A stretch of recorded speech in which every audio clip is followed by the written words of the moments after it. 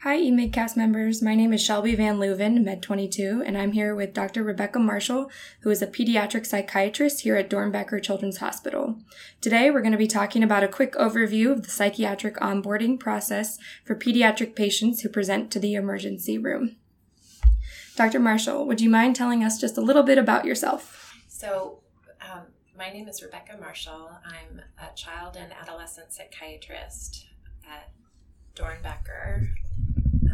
I work on the consult liaison service, so I mostly focus on seeing kids in crisis who are either in the emergency room or in the hospital, although I also see some outpatients. And I also do a little bit of research and some program evaluation and management. So where did you do your training to become a pediatric psychiatrist? So I did all of my medical training at OHSU. I went to medical school here. I did a MD, MPH, and then after I did the joint program, I did adult residency for 3 years, and then I did 2 years of child psychiatry fellowship. Okay, so the child psychiatry is a fellowship. There's no child psychiatry residency. No, so to become a child psychiatrist, you do 3 to 4 years of adult psychiatry training, residency, and then you have to do a fellowship, which is 2 years. Did you get specific training in your fellowship to manage children in acute crises, or is that something that is taught just across the board for any psychiatry residency? Well, so the thing about psychiatry training is that when you do your 3 years of adult psychiatry training, you learn to recognize kind of general categories of what we call psychopathology or psychiatric disease. So you learn what an adult patient with schizophrenia looks like, and you learn what an adult patient with depression or suicidality looks like. And then you also learn about adults who get agitated, and you should, as part of an adult psychiatry residency, learn how to manage agitation in adults. So you kind of get the general landscape. Mm-hmm. And then in your child fellowship training, you kind of learn how to manage those things in kids, which often looks different. The approach to evaluation is different, and the treatment is different. So you kind of, like with any fellowship, narrow down your focus to those general categories, but in kids. Okay. How often do you get consults to the ED for pediatric patients specifically? So we see anywhere from 20 to 30 kids in the ED a month.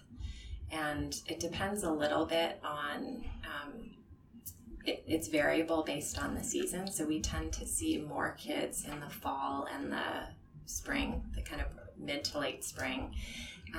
Any idea why? Or Well, I think it has to do with the school year. So okay. Kids, there's kind of this honeymoon period when they start out the school year. They're like excited to see their friends. They feel like this is going to be a good year.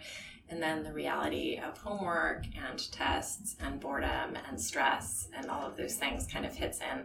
So we tend to see a spike in presentations in the, starting like late September, early October.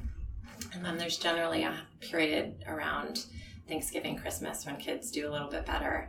And then it starts to kind of slowly escalate in January, February, and usually it reaches like fever pitch by April, May, when those are our peak months when we see anywhere from 50 to 60 kids a month, and at least over half of those are usually in the emergency department. What's like the age range of kids normally? Most of the kids, so there's a group of kids who we tend to see who are more kind of anxiety, behavioral, like ADHD, behavioral issues, and that's anywhere from like 7 to 12. And then we see a lot of kids who are suicidal or have had suicide attempts, and those kids tend to be more from like 13 to under 18. We don't see kids over 18. Although we're seeing younger and younger kids who are suicidal and have had suicide attempts.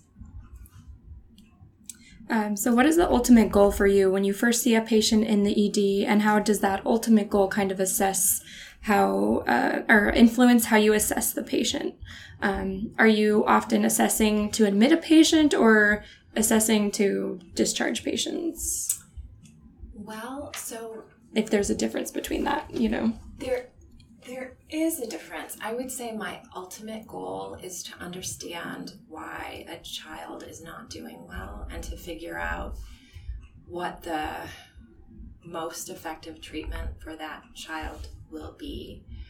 And then there's kind of the ideal, most effective treatment, and then there's the reality of mental health services in Oregon. Mm-hmm. So it's trying to figure out, kind of given the system that we have in Oregon, how we can help the child and family the most. So we do a really comprehensive assessment that's often like an hour to 2 hours of talking to the child and talking to the family. And sometimes we'll call teachers or an outside therapist and try to figure out what is the underlying problem or problems.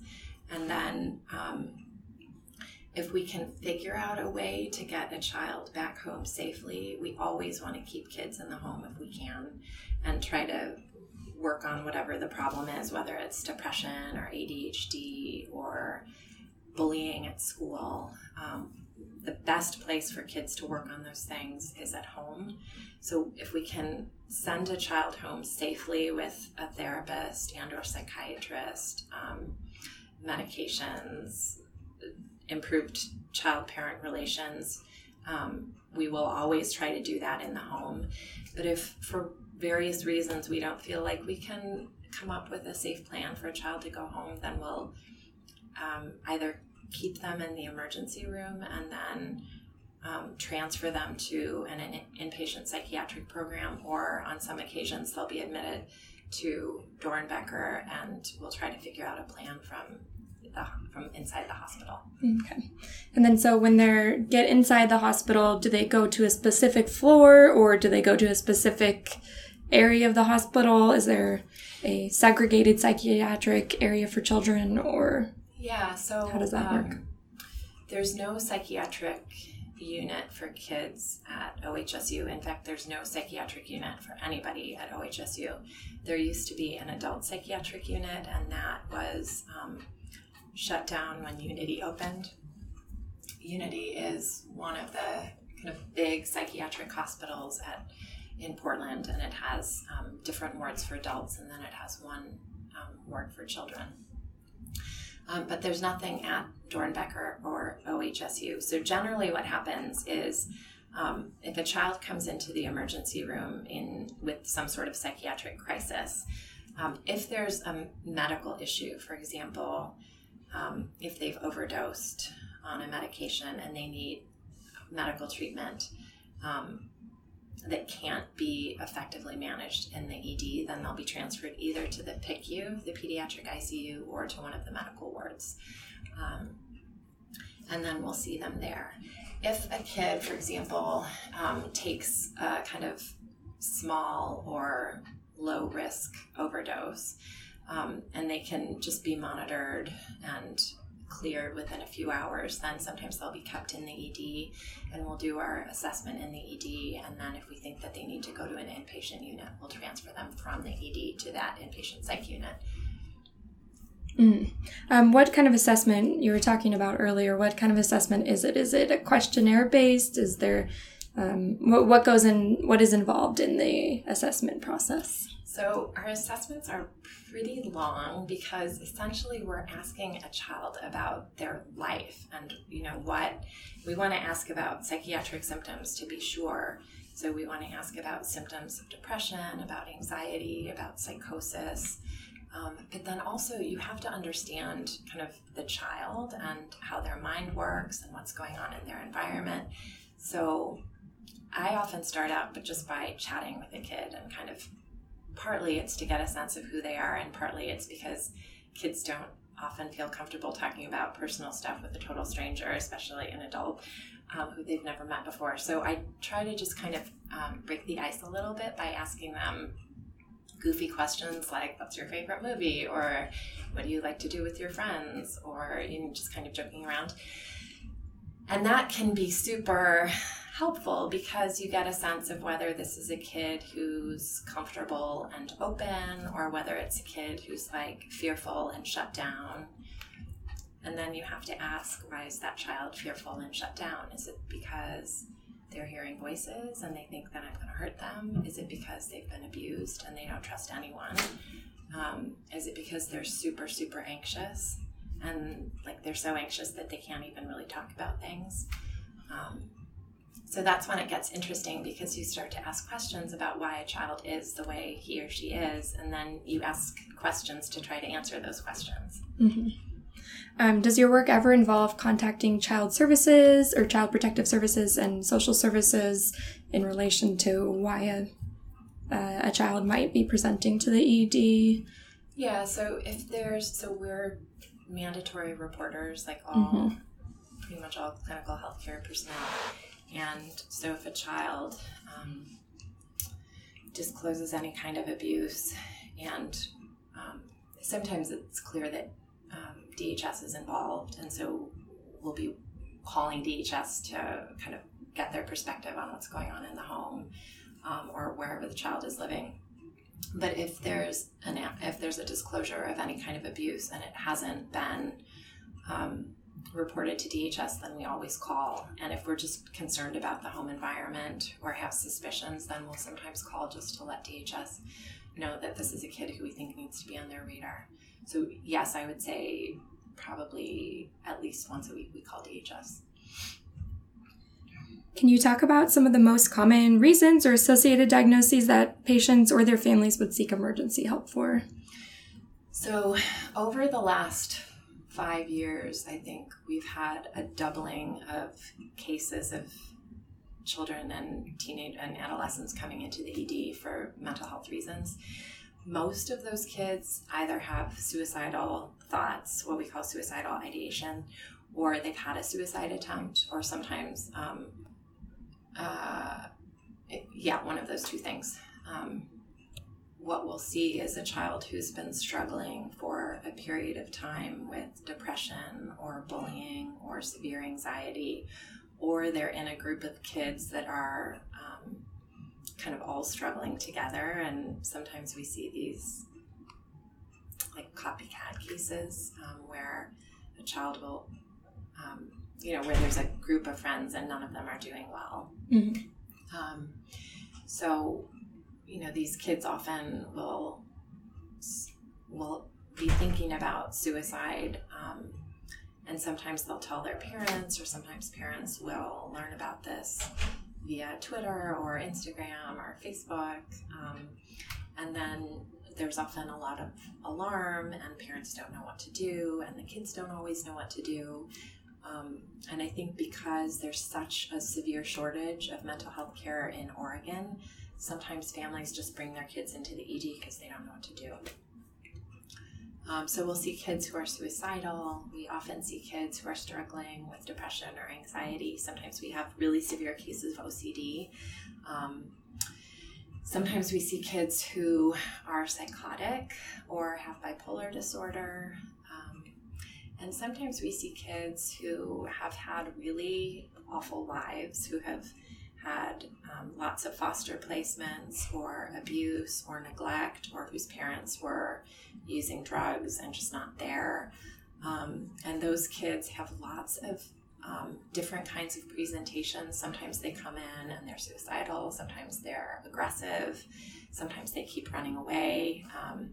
Recently, we've had a number of girls who have been sex trafficked, and no one can figure out how to keep them safe, and so they bring them into the ED to try to figure out how to get a handle on these girls' mental health and keep them safe so that they can get appropriate care.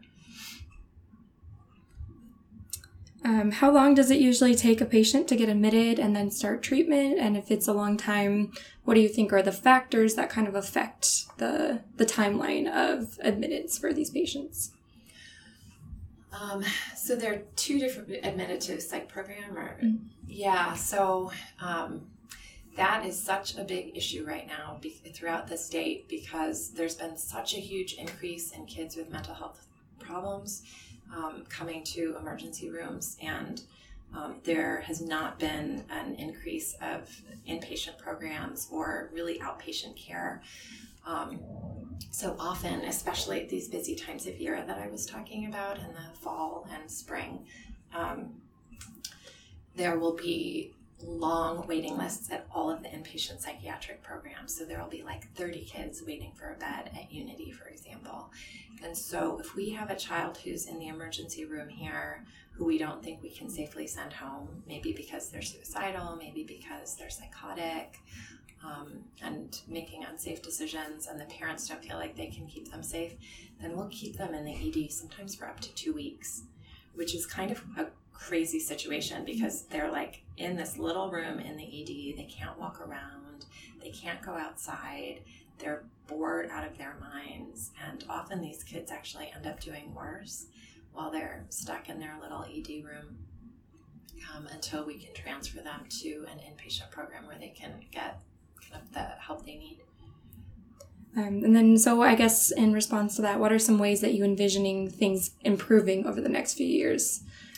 So a lot of people in the division here are working on improving mental health systems for kids.